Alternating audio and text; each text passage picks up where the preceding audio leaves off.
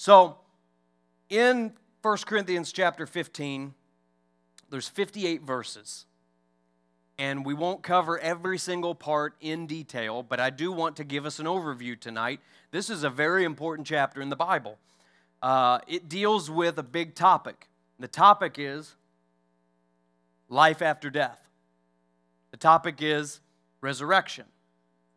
The topic is very, very, very tied into our notion of the gospel, the death, burial, and resurrection of Jesus Christ. We can't really separate the two. And verse 12 answers an important question for us. The question is, what was the problem that Paul was addressing in this chapter? We kind of know what the problem was at the beginning of the letter. We kind of know what some of the problems were in the middle of the letter. But now he launches into this section not about sexual immorality, not about marriage, not about the body, not about hair, not about any of those things, but he's launching into this section about doctrine. And it's a doctrine of the resurrection of the dead. Verse 12 answers the question, what's this all about? What issue is Paul addressing? 1 Corinthians chapter 15, verse 12 says, "Now if Christ is preached that he has been raised from the dead, how do some among you say that there is no resurrection of the dead?" So Paul is deeply disturbed enough to include this in his letter, that there are some in Corinth, some that are part of the church in Corinth, that were denying the resurrection of the dead. And so Paul takes time before he concludes this letter to address this very important topic. You might ask yourself, why does it matter? Why is it important that we get it right?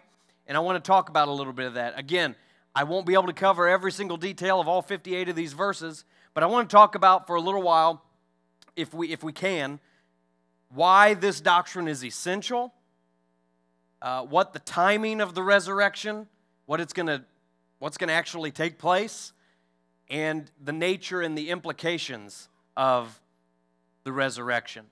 When we talk about these things, there's a word that really came to my attention this afternoon, and it's the word worldview. What you believe about this doctrine, what you believe about the gospel, did Jesus Christ really resurrect from the dead? What you believe about that shapes how you look at the world. And so, because of that, there's tremendous ramifications for understanding what this doctrine is all about and what Paul is saying in 1 Corinthians chapter 15. So, it's likely that there will be some loose ends tonight, but hopefully there's no crossed wires, if that's okay. What I want to do is I want to connect this topic tonight, maybe to the person who hasn't really thought a whole lot about it. Maybe it's a little new, but I don't think we're going to plumb the deepest depths of what the Bible has to say about this. So you've probably read this chapter at least once. Maybe you've read it recently. Are there any questions, anything that stands out in 1 Corinthians 15 before I launch out? I just want to open it up. Are there any questions about this chapter? If you've got your Bible open, you might be scanning it. It's a long chapter. Okay, here's what I'm going to do then. I'm going to read the first 11 verses. I've got them printed out, and I'm going to read them. Here's what it says. "Moreover, brethren, I declare to you the gospel which I preached to you, which also you received, and in which you stand, by which also you are saved, if you hold fast that word which I preached to you, unless you believed in vain. For I delivered to you, first of all, that which I also received, that Christ died for our sins according to the Scriptures, and that he was buried, and that he rose again the third day according to the Scriptures, and that he was seen by Cephas, or Peter, then by the 12. After that he was seen by over 500 brethren at once, of whom the greater part remain to the present, but some have fallen asleep or died. After that he was seen by James, and then all the apostles. Then last of all he was seen by me also, as by one born out of due time. For I am the least of the apostles, who am not worthy to be called an apostle, because I persecuted the church of God. But by the grace of God I am what I am, and his grace toward me was not in vain. But I labored more abundantly than they all, yet not I, but the grace of God which was with me. Therefore, whether it was I or they, so we preach, and so you believed. So Paul launches out in this discussion. The first thing he does is he makes some affirmations. What's some of the things that Paul says in those first 11 verses? If you've got it open, you're looking at it at all, that he says that we absolutely need to believe.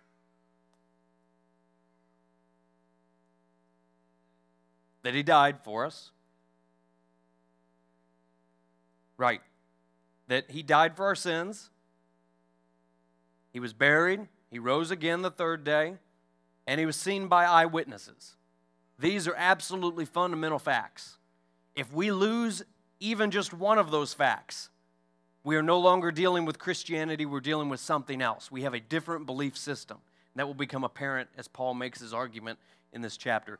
These are absolute bedrock fundamental things that we can never, ever, ever compromise on. Our faith depends on the resurrection of Jesus Christ. The logic that Paul's making is very simple. If Christ was raised from the dead, then it follows that there must be a resurrection from the dead for others.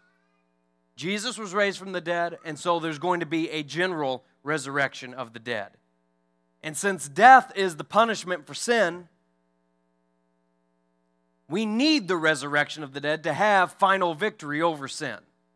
That's why when we talk about the death, burial, and resurrection of Jesus, we say that he defeated death, hell, and the grave. And that's important, not just because we want to shout about how he did it, but because we need the victory over death, hell, and the grave. Because we're sinners, and because we live under the curse of sin, the wages of sin is death. But the gift of God is eternal life through Jesus Christ our Lord. And so, we can't ever give up the doctrine that Jesus was resurrected from the dead.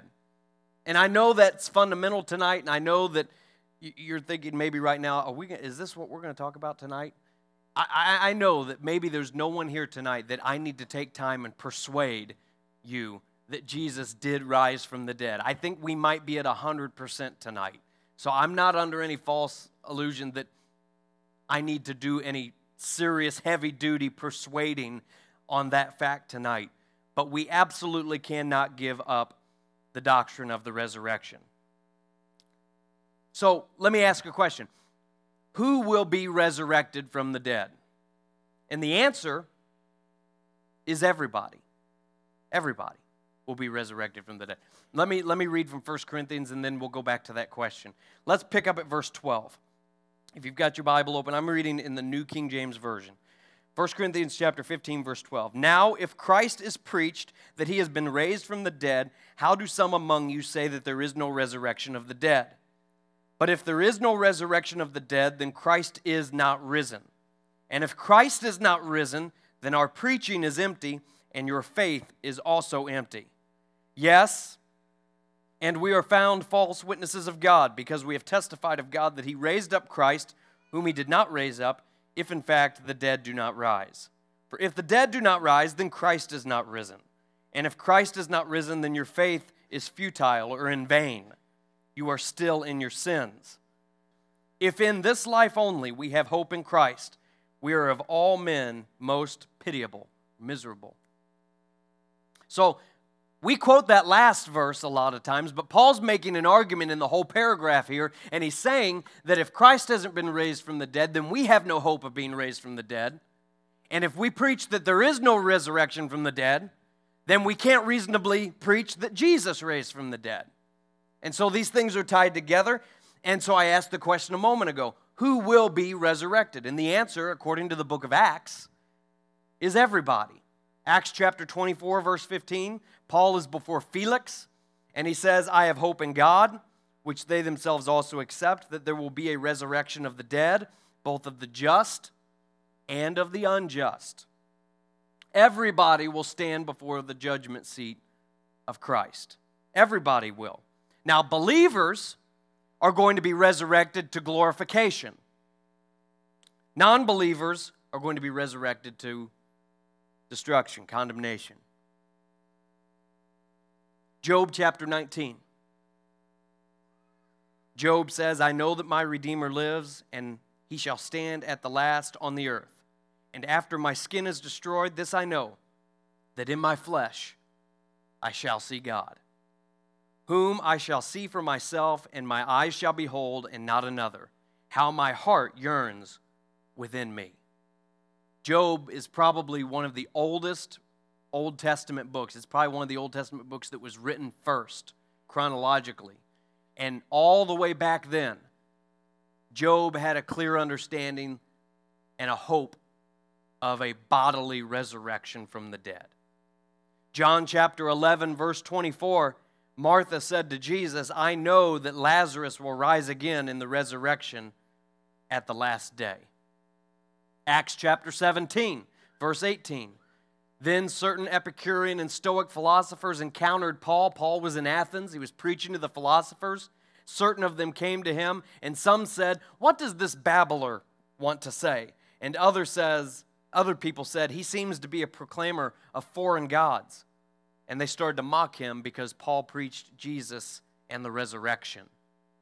It was a doctrine that they couldn't accept. They couldn't accept the resurrection of the dead. They couldn't accept that Jesus and that we, by extension, would experience a bodily resurrection. They couldn't reconcile what Paul was preaching. They found it unacceptable.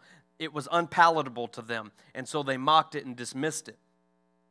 Paul responded to them later in that same chapter, in Acts chapter 17, verse 30. He said, truly, these times of ignorance God overlooked, but now commands all men everywhere to repent, because he has appointed a day on which he will judge the world in righteousness by the man whom he has ordained. He has given this assurance. He's given us assurance of all of this by raising him from the dead.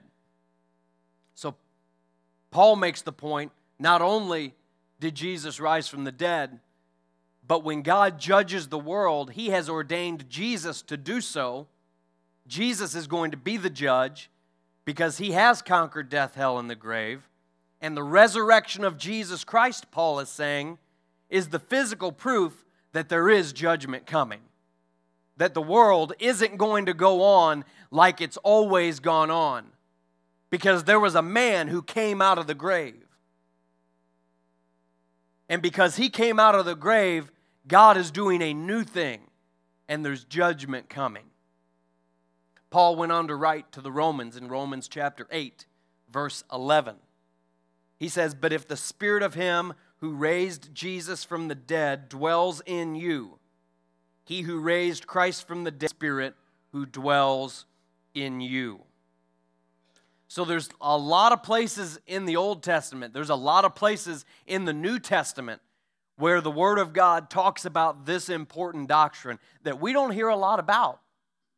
We don't talk a lot about the resurrection, especially compared to how important and how central it is to our faith. But it's all over the place in the Word of God. Let me ask a question, and then maybe I'll answer it. Who in history, or even today, opposed the doctrine of the resurrection? The Sadducees didn't believe in the resurrection. Yeah, Sadducee. If you didn't believe in the resurrection, you'd be sad too. There's some mindsets that we have to watch out for that will, sometimes they openly oppose this doctrine, and sometimes they just do that slow erosion of this doctrine. They chip away at it to where eventually you don't have anything left. Let me tell you what a couple of them are. One of the mindsets that you have to watch out for is that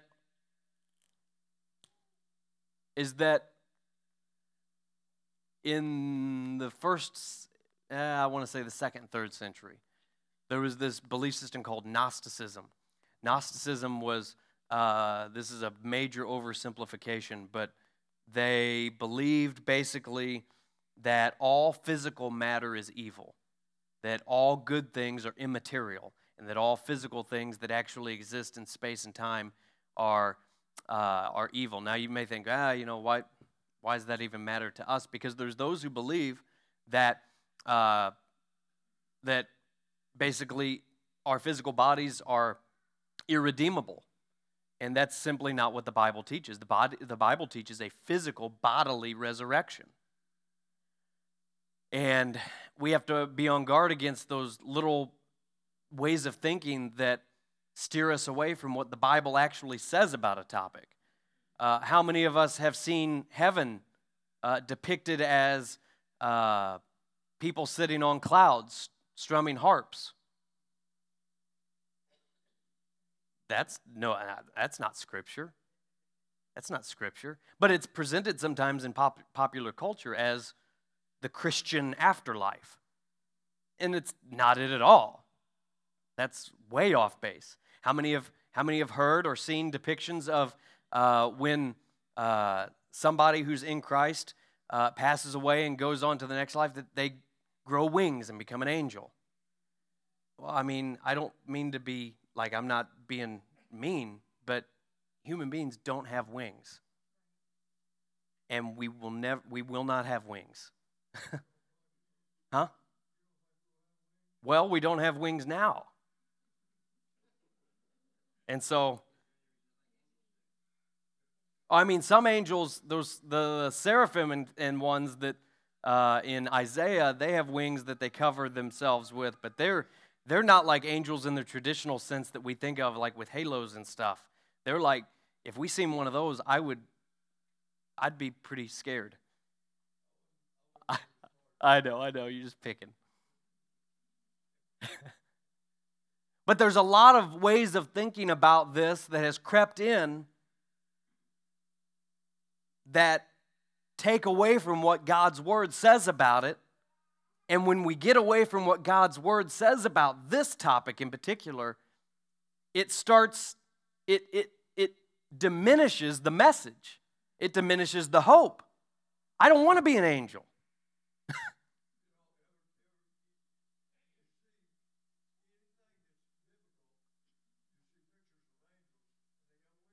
Yeah.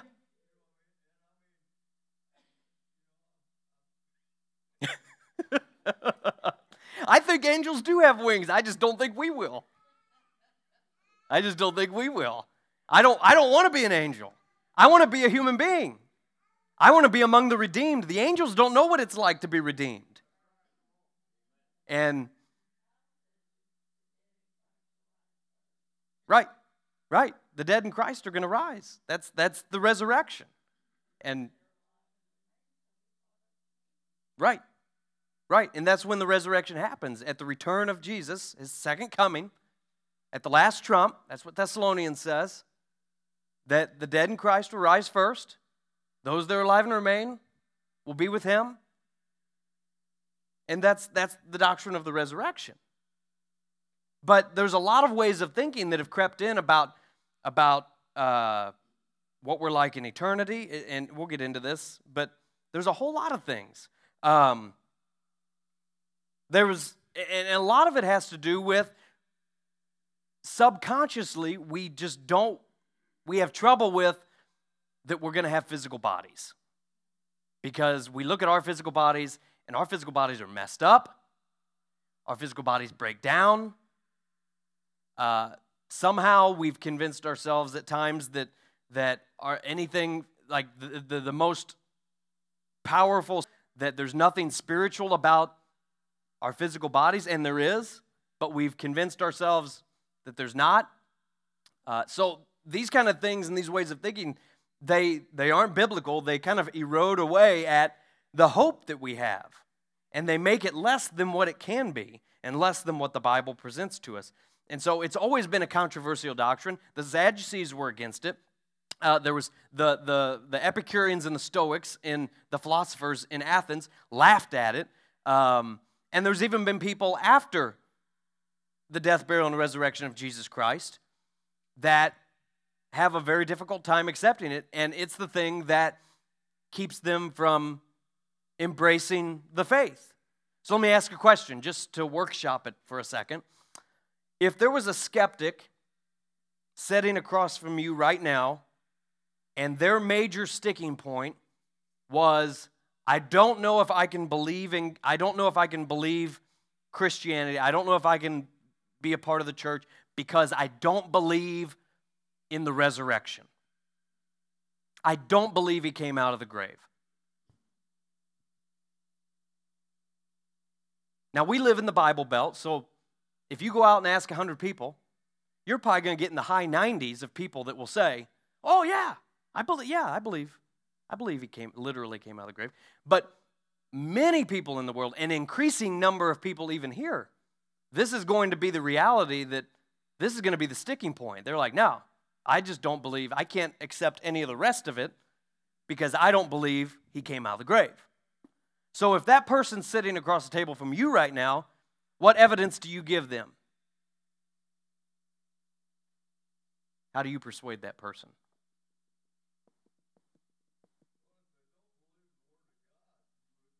It's tough.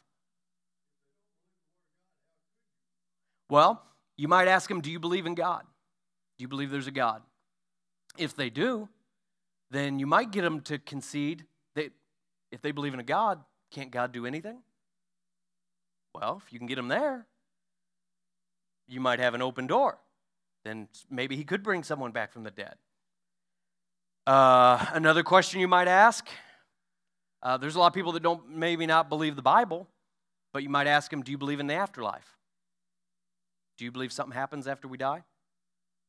And if they believe anything about the afterlife, if they believe like anything short of, no, I think we just die and that's it, then you have an open door to talk about, well, let's talk about what that is. And now it may be a long road to get them there, but you might have an in. You might have somewhere where you can get in. The atheist, that's a whole different ball of wax. I think that for the atheist, I would have to ask them, what is it about Christianity that you find unbelievable, specifically? Because this is a well-documented historical event from the ancient world. There's 500 eyewitnesses at one time that saw this man that had been in the grave and come out. There's written documents that we have dozens of ancient copies of, the four Gospels, that detail this historical event in a tremendous amount of detail and harmony, where there's not any contradictions. And I would probably interact with them there and see, what is it about, I mean, if you believe that, Homer wrote the Iliad, right? And we have like one copy of that from, before 1000 AD. But we have dozens and hundreds of manuscripts. Not the original autographs, but manuscripts of the Gospels. And that doesn't work for you, Like either this is the biggest conspiracy, the biggest hoax that's ever been perpetrated on the human race, and you find me 500 people that can all go with the same thing and take it to the grave and make it up. I mean,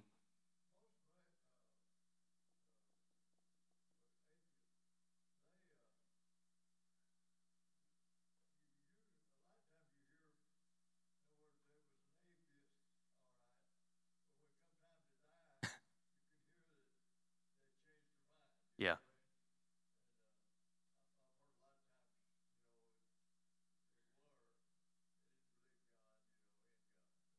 My dad says it. He says, there's some things that makes a decent enough doctrine to live by, but it's not a very good one to die by. Some have called it Pascal's wager. What if it's true? Well, if it's true and you say it's not, then you just gambled everything away. If it's not true and you run with it, what have you lost? Mm-hmm.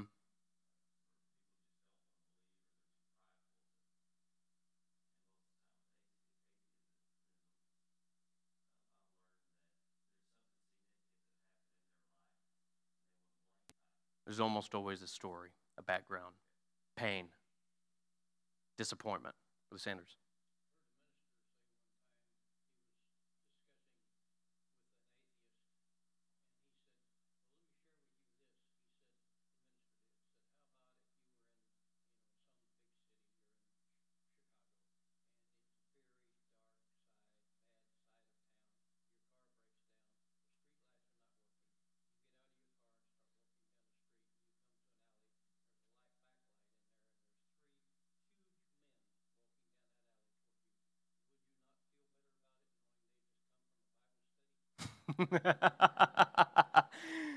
It's true.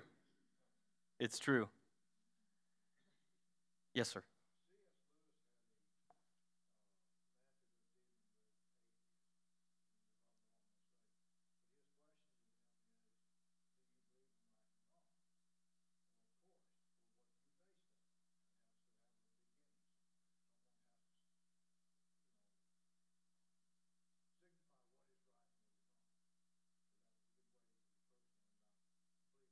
Making the moral argument of like, where do you know, pick the most heinous, terrible crime that you can think of that I don't even want to say out loud. And, you go out on the street and you ask a million people are going to say it's wrong. Uh, but what do the atheists have to ground that on? And it's a real sticking point for them. And so maybe the greatest takeaway from this is, because there's been several good points made about how to interact with the skeptic or even the full-blown, atheist. Maybe the biggest takeaway for tonight is you don't have to be intimidated.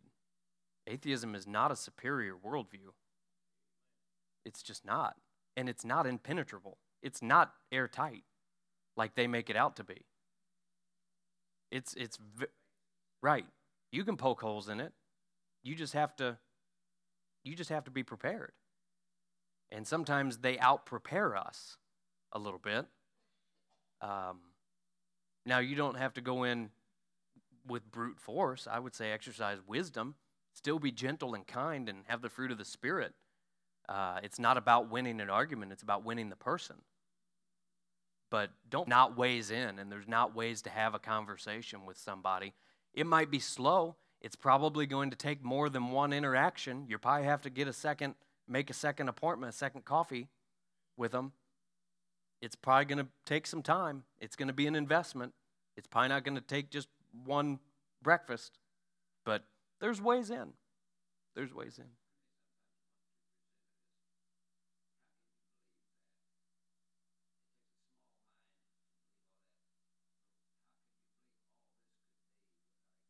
Right. Right. Well, and I'm hitting the rabbit trail right now, but I mean, the atheist will probably, for the most part, tell you that they believe in a scientific theory of a Big Bang and that everything in the universe bursts into existence in a split second. I kind of believe the same thing. I know who pulled the trigger. So I mean, there's ways to go about this. We're not necessarily that far apart. Like there's ways in to have a conversation and start interacting. So yeah, it's not impenetrable. And the sticking point, let's go back to where we started, is the resurrection. And if you can validate the resurrection of Jesus Christ, the resurrection of Jesus Christ changes everything. If the resurrection is true, and this is the argument that Paul's making. If the resurrection of Jesus Christ is true, it changes everything. All bets are off. The whole world is not what we thought it was.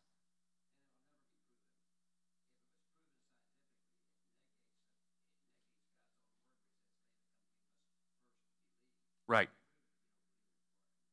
Right.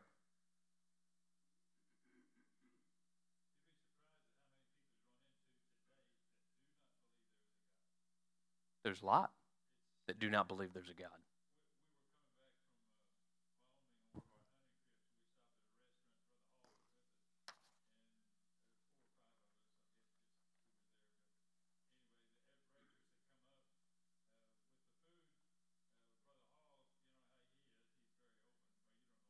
No.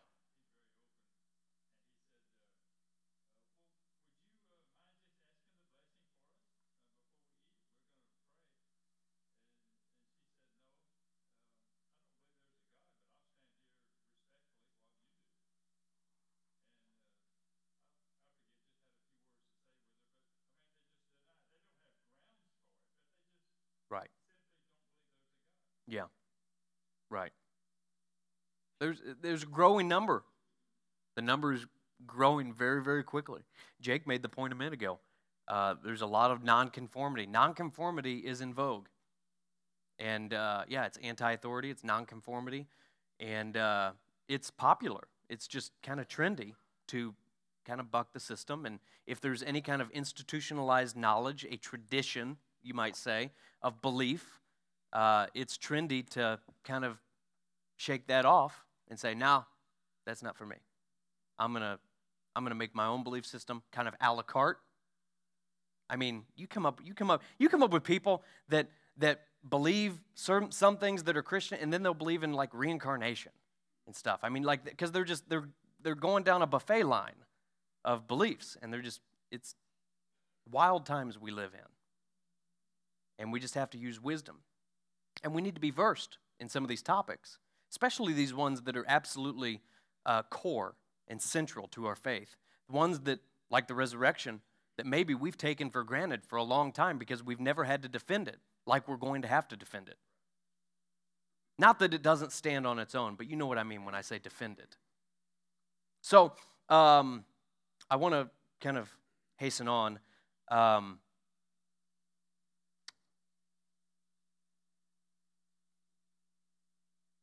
Jesus is the firstborn from among the dead. That's the way the scriptures talk about him. Colossians chapter 1 says, he is the head of the body of the church, who is the beginning, the firstborn from the dead, that in all things he may have the preeminence.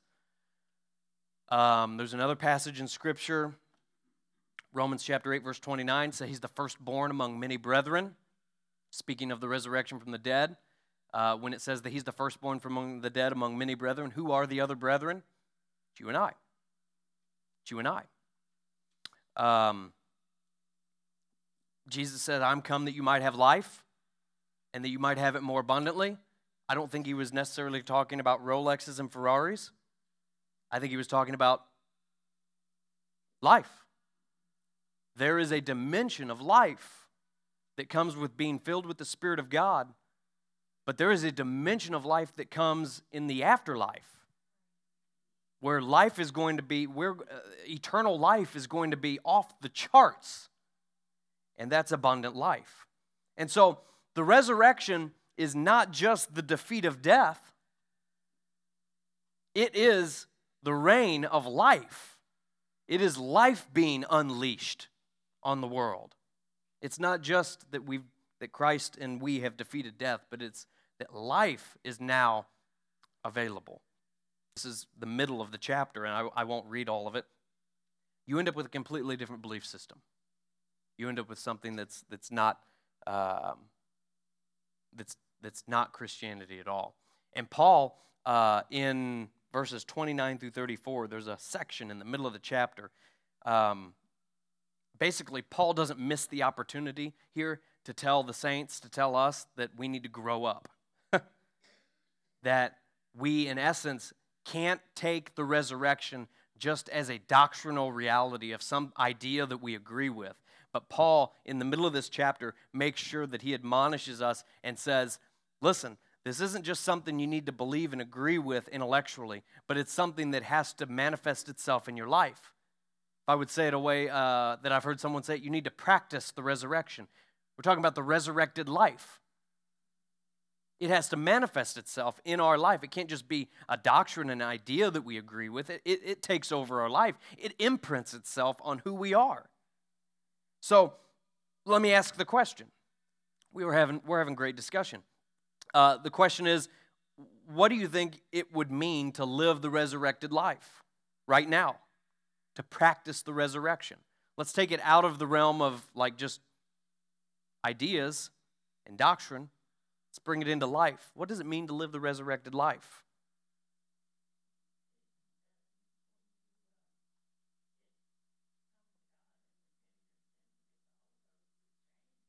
Right. Right. Right, you change, and there's a new life that starts, and there's different, isn't every part of your life affected? Now, maybe not instantaneously all at once like a thunderbolt, and everything, there might be a growth period. There's some things that will change. For some people, there's things that change immediately. There's things they walk away from immediately. And that's good. There's other things that, as we grow in God, that things change about us. Our habits change. Right, we evangelize. Our talk changes. Our worldview changes. When your worldview changes, when you believe that there's life after death, when you believe that some of the things that go along with being a child of God, the way you live your life changes. The things you focus on change. Now, I want to pause and say expound on what I was saying a second ago. There's things that take time. There's things that do take time to change. Our habits change. We have to reorganize our life in some ways. Our relationships change.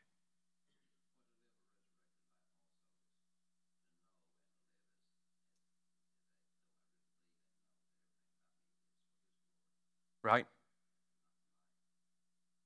Right. Right. It's for His glory. That's what Brother Deaver's saying. And he's right. It takes the emphasis off of self. No longer is life about your ego. No longer is life about self. But your life is about Him. It changes everything. It changes your motivations for doing things. Your reasons for doing things. Ephesians chapter 5, Paul echoes this same thought. He says, "Wake up from your sleep, climb out of your coffins. Christ will show you the light."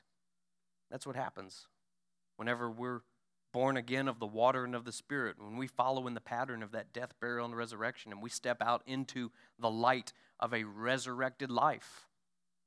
It's like stepping from one realm to another. And now we're living in the light, and everything is different. Practicing resurrection is living like you are really alive and not just going through the motions. You're more alive than you've ever been when you're filled with the Holy Ghost and the name of Jesus is spoke over you in baptism. I want to read beginning at verse 35. I do want to take a little bit of time and address this section in a little bit of detail because I think it's very, very interesting. Verse 35 says, "But someone will say, 'How are the dead raised up? And with what body do they come?' Foolish one, what you sow is not made alive unless it dies. And what you sow, you do not sow, you do not sow that body that shall be, but mere grain, perhaps wheat or some other grain. But God gives it a body as He pleases, and to each seed its own body. All flesh is not the same flesh, but there is one kind of flesh of men, another flesh of animals, another of fish, and another of birds. There are also celestial bodies and terrestrial bodies, but the glory of the celestial is one type, and the glory of the terrestrial is another. There is one glory of the sun, another glory of the moon, and another glory of the stars, for one star differs from another star in glory. So also is the resurrection of the dead. The body is sown in corruption, it is raised in incorruption. It is sown in dishonor, it is raised in glory. It is sown in weakness, it is raised in power. It is sown a natural body, it is raised a spiritual body. There is a natural body, and there is a spiritual body. And so it is written, the first man, Adam, became a living being. The last Adam, Jesus, became a life-giving spirit. However, the spiritual is not first, but the natural, and afterward the spiritual. The first man was of the earth, made of dust. The second man is the Lord from heaven. As was the man of dust, so also are those who are made of dust. And as is the heavenly man, I love that phrase, the heavenly man, so also are those who are heavenly. And as we have borne the image of the man of dust, we shall also bear the image of the heavenly man. So let's talk for a minute, some specifics. When we talk about bodily resurrection, Paul launches out in this little section that we just read, and he says there's going to be somebody who asks the practical question of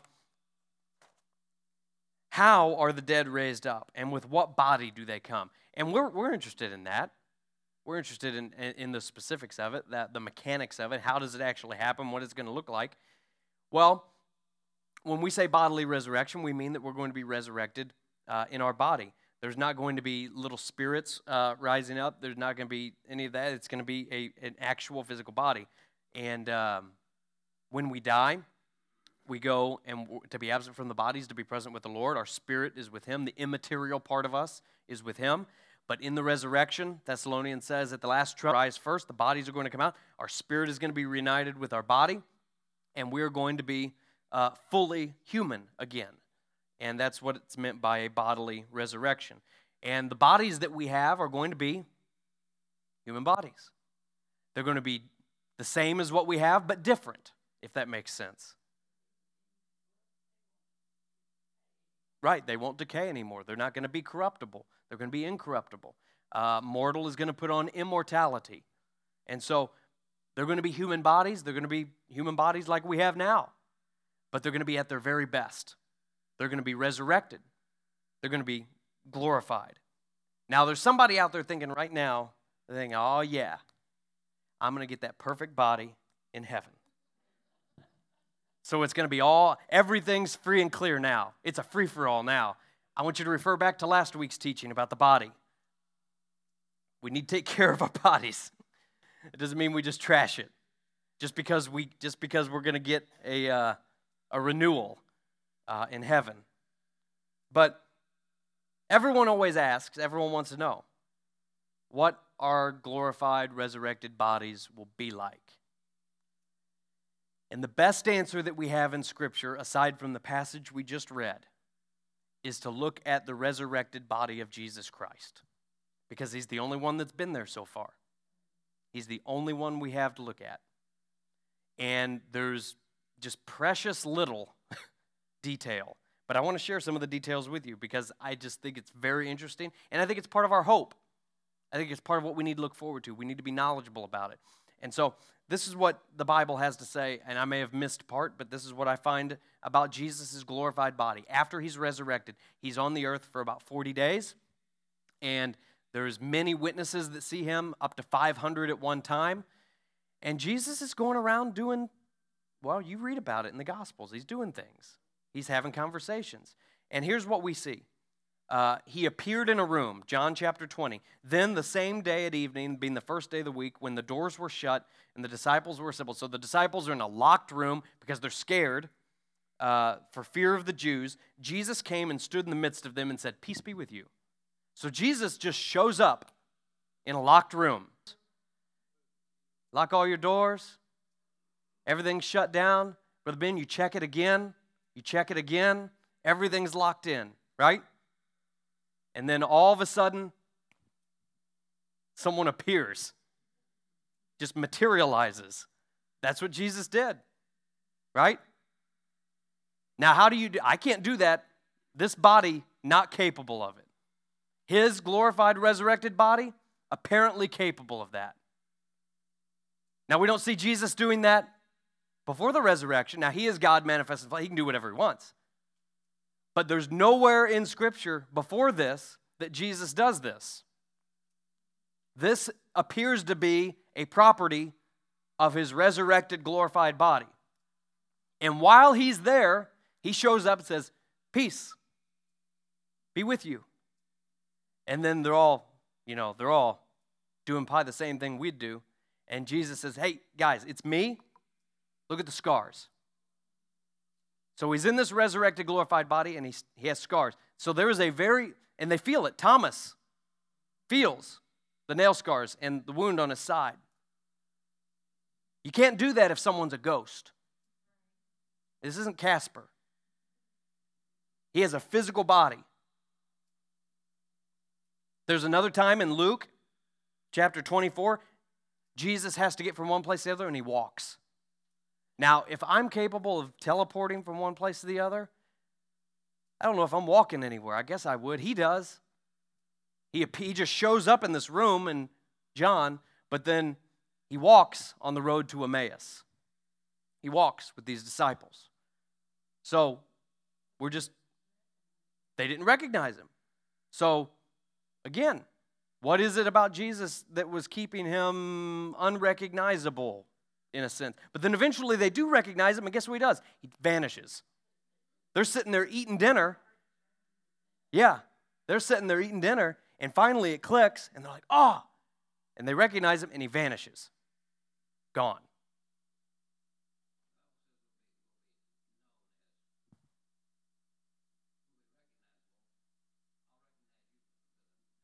Right.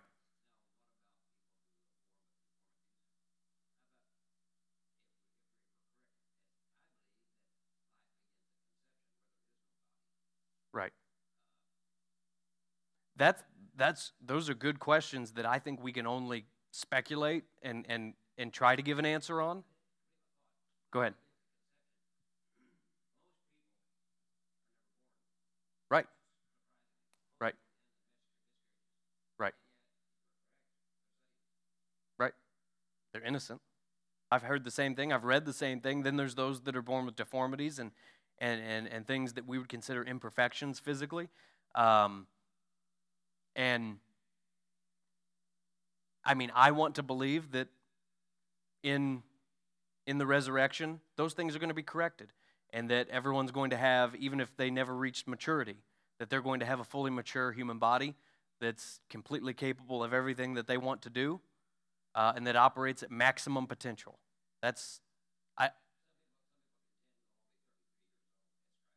Well, I'd like to be 33. I'm not far, but But yeah, I've heard that too, that in the resurrection we'll be kind of at the prime of life, the peak of our powers, physical powers. I think there's probably something to that. There's probably something to that. They did.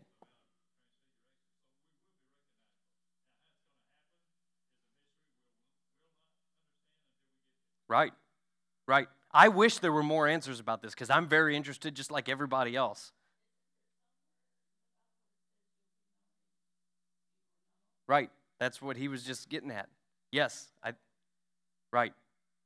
So I mean there's going to be something about you that's recognizably you, but there's going to be a change. That's what Paul goes on to write in verse 51 or 52 of 1 Corinthians chapter 15. He says, we shall all be changed. There's going to be something different. At the end of John chapter 21, the disciples they're out, and John says, I'm going to go fishing. Or Peter says, I'm going to go fishing.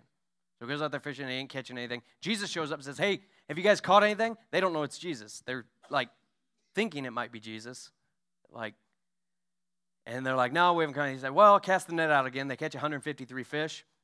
They come back up to shore, and Jesus has a campfire going, and he's got the bread, and he says, give me one of those fish. And I guess he makes fish sandwiches. I don't know. But, I mean, he eats. He eats. Glorified body. That syncs up with me because from what I read, there's going to be a marriage supper that I'm looking forward to. And I don't think that's metaphor. I think it's going to be literal food. I think it's going to be a good time. Might be fish sandwiches. Imagine there's going to be a lot of good things on the menu. But there's not a lot of details about what our glorified body is. Here's my favorite verse on the topic, though. My favorite verse. 1 John chapter 3, verse 2. Beloved, now we are children of God, and it has not yet been revealed what we shall be.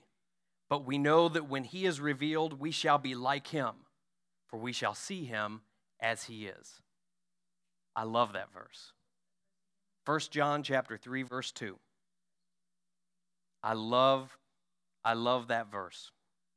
So there's some things people believe about the afterlife. There's some things people believe about the resurrection that don't square up with what Scripture tells us. And the closer we are to Scripture, I believe the better message we have, the more attractive it becomes.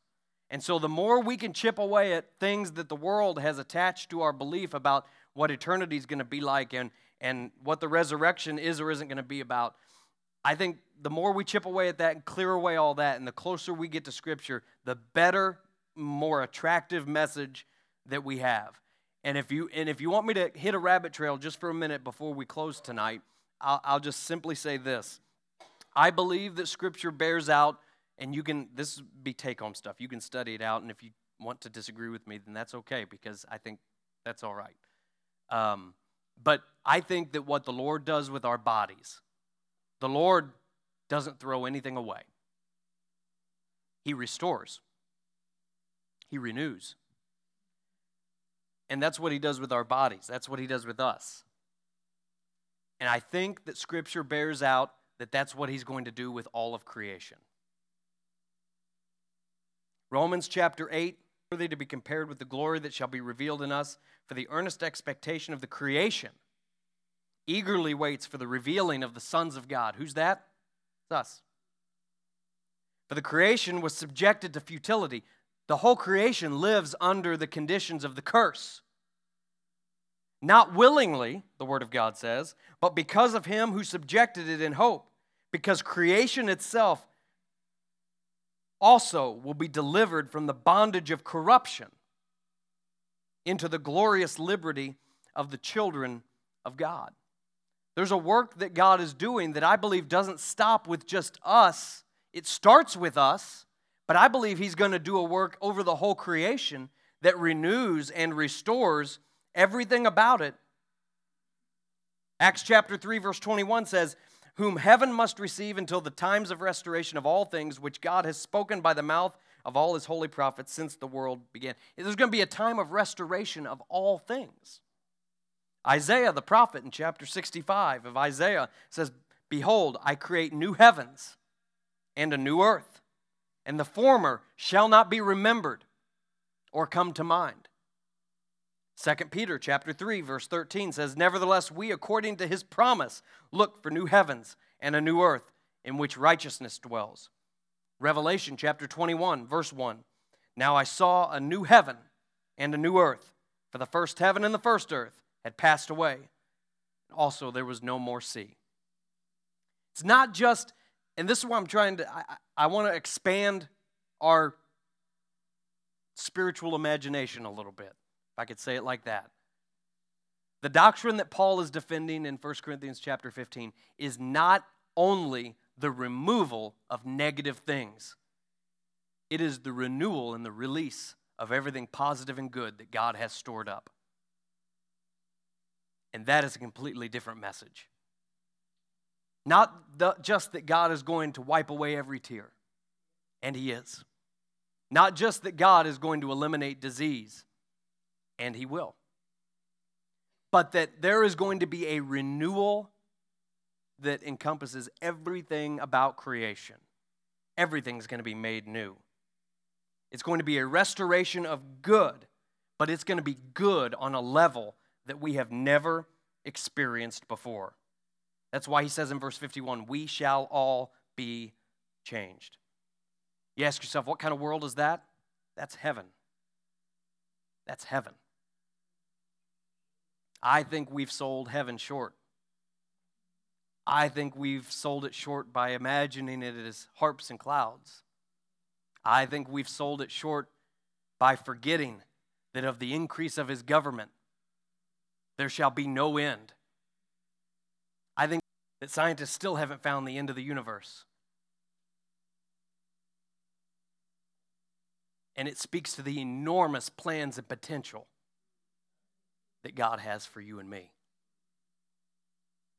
I think sometimes we get stuck on those parts of Revelation that detail tribulation and trial and even a millennial kingdom, which will be terrific, a 1,000-year kingdom. But when we start to consider what the eternal state is going to be, when all the dust is settled and every enemy is defeated, and Satan finally hits that lake of fire once and for all, what a world that's going to be. What a world that's going to be. That's our message. That's the message that Paul's defending in 1 Corinthians 15. It's the best message there is. Islam doesn't have one that beats it. Atheism doesn't have one that beats it. Buddhism. No one has a message better than the Christian message. No one has a message better than the New Testament. And it shapes our entire worldview. And the better we are at articulating it, the better we are at communicating it and sharing it with others, we can have great success in reaching this world. Because the world is looking for, it's a message of hope. It's a message of hope. Paul writes and says, death is swallowed up in victory. O death, where is your sting? O grave, where is your victory? He reminds us at the end of this chapter by telling us that our labor is not in vain in the Lord. Are there any questions? Mm-hmm. Get started.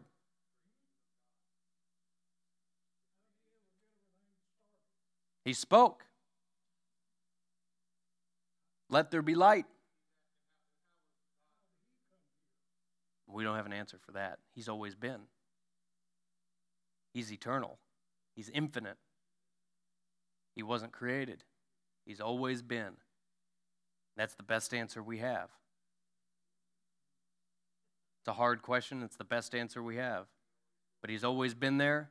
And when he got things started, he said, let there be light.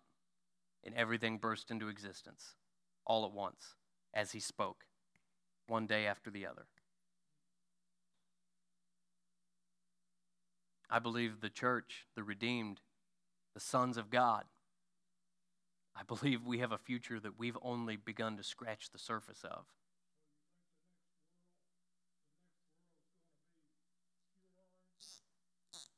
I think he's going to restore this creation, and I think it's going to be unrecognizable from what it is. In the same way that our glorified bodies, there's not going to be much that's recognizable about us. We're not going to age. We're not going to disease. There's not going to be any despair or depression or anything like that. There's so much about our human existence that's just not going to be recognizable from what we know now. I think the world is going to be largely the same. I think we're still going to have a place. We're going to have a physical place.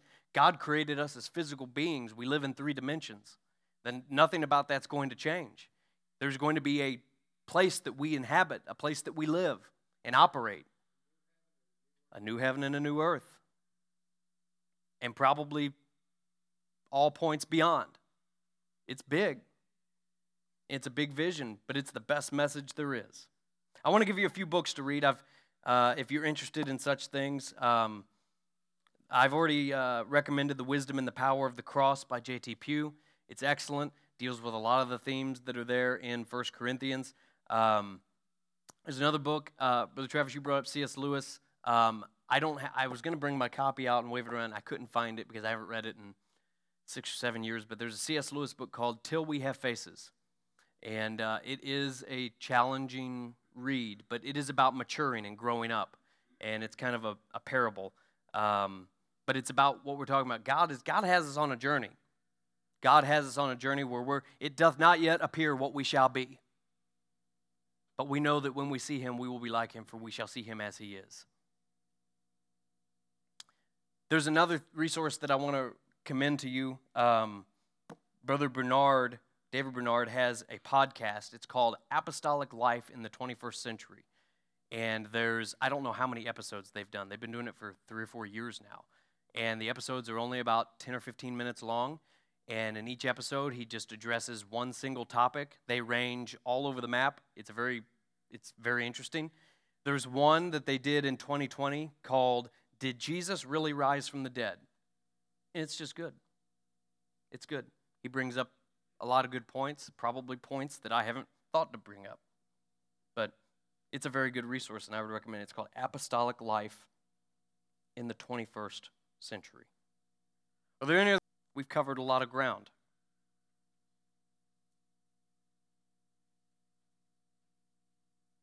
Okay, let's pray. Stand with me if you would, and let's pray. Heavenly Father, thank you for this time tonight. Thank you for this wonderful group of saints, people that are hungry for more of you, that, Lord, we take your word seriously.